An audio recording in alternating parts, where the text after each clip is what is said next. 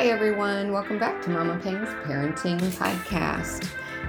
Thanks again for subscribing. I appreciate it. I'm getting a few more emails this past week asking, can I talk about different topics? So I am working on those podcasts as we speak. Thank you for that input. I appreciate if you can download and subscribe. It's really starting to push numbers. I'm happy to see how many states are listening now, so that's exciting. Today, I want to get into a little bit about misbehavior and kind of what's happening. This has come up quite often in a group that I'm involved in, so we've really been trying to get to the root of it. And it seems to be around like big events, like special events, like we're thinking, we just had the 4th of July, or maybe there was a birthday party or a vacation. So it tends to be related to something, a big event, but like it's supposed to be a happy event, right? It was vacation, you were supposed to go and the kids were supposed to get to do things they don't normally get to do. Even staying up late, or it was the celebration 4th of July. It was, somebody's birthday party. And then we think, why is it the day after our kids seem to kind of lose their shit, right? They're really, they're grumpy, or they're really talking back, or they're down and sad, or all of those things are common, right? I mean, if you think about it for yourself, you come back from vacation and you think, gosh, that was a great vacation, but boy, am I glad to be home.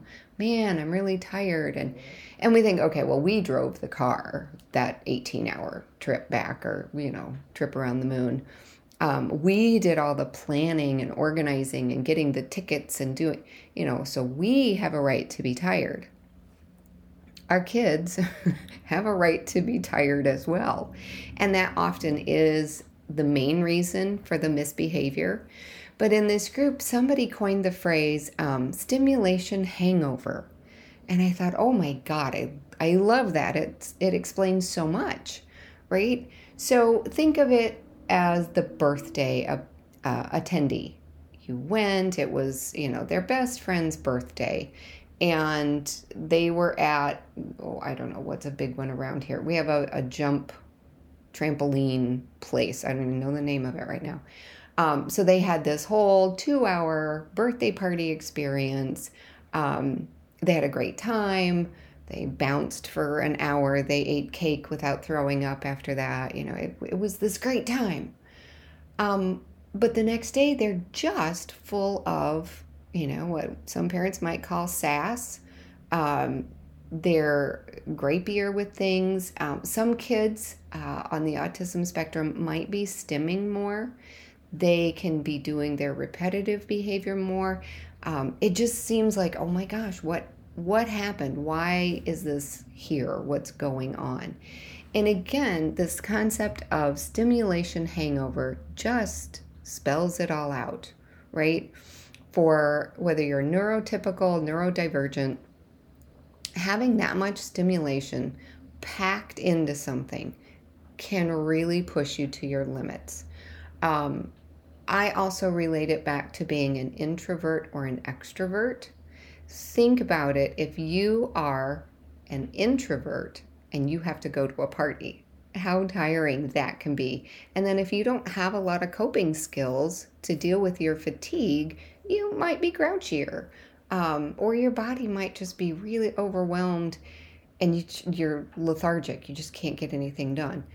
That's a flip side for an extrovert as well, right? If you are trapped at home too long, you can struggle with this under-stimulation hangover. So then talking about it for our kids, what can we do to kind of lessen the impact? And I think the first thing you do is acknowledge, right? Because as a parent, we get caught up in, I provided you this amazing experience. We took you to Disneyland, or we went to Cedar Point, or we went to Great America. I'm giving you this great experience, and then the way you pay me back, the way the child is paying me back, is with all this sass or this super grumpiness or this. We have to kind of take that out of the measure of things, because you're really creating a situation where your child then is responsible for everything that happens afterwards based on the fact that you did something. So you're expecting, right? And it's a trap. We all fall into it. I've done it. I get it. But if we can just be aware that our kids are going to have this stimulation hangover the next day, so then we can change our expectations of them, right? Build in that follow-up day of quiet time. Whether it's, oh, let's all make sure we get a little extra sleep. Or if you're like me, my child still woke up at dawn. Okay, then we're going to really focus on today's not going to be a super busy day. I'm not going to run to Target and stop off at the home improvement store and go pick up the, whatever, all in one day following a stimulation day the day before, right? We're going to play it a little quieter. We're also going to be able to talk about it. It makes sense that we could be tired today. So what are some things we can do to help, get through the day? What are some tools that we have that will allow us to just have a calmer day? Let your kids get involved in that. Let them say, oh, I really need to eat mac and cheese again tonight. Okay, maybe we can do that. Or, I really don't want to go to soccer practice tonight. Okay, maybe we can skip that. Whatever they're coming up with is probably going to be the most helpful to them, right? Now, you may want to have some say-sos. If your child says, I want to play video games from dawn till dusk, uninterrupted, with you bringing me my food on a tray. Okay, well, no, they didn't suddenly become emperor of the household. But, okay, they're stating that this might be helpful. So you can say, hey, I hear you saying, you really could use a little more time just to do your thing, play your video game for a while. I think we can arrange, either an extra half hour, or maybe, if you only normally allow it one time a day, you can say, well, we can fit that in twice a day. So you're really just looking for some ways to help them process through this stimulation hangover. And the key part is to realize we all have that, right?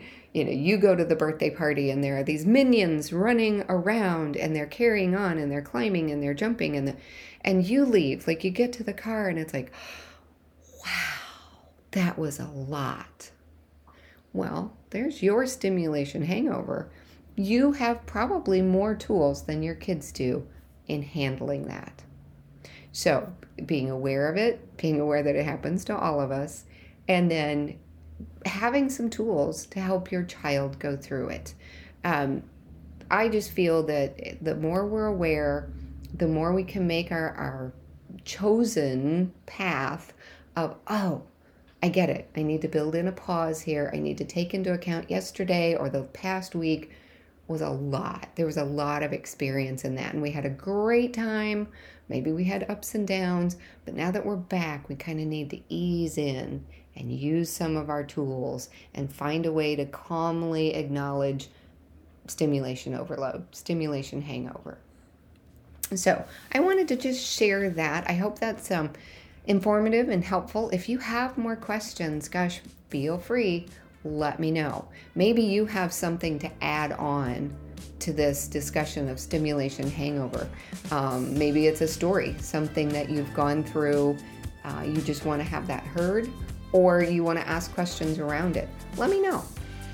It's always interesting to hear from you guys. I really appreciate the ability to kind of go, oh, this is what's really out there. I want to connect with you and then possibly get it into a podcast.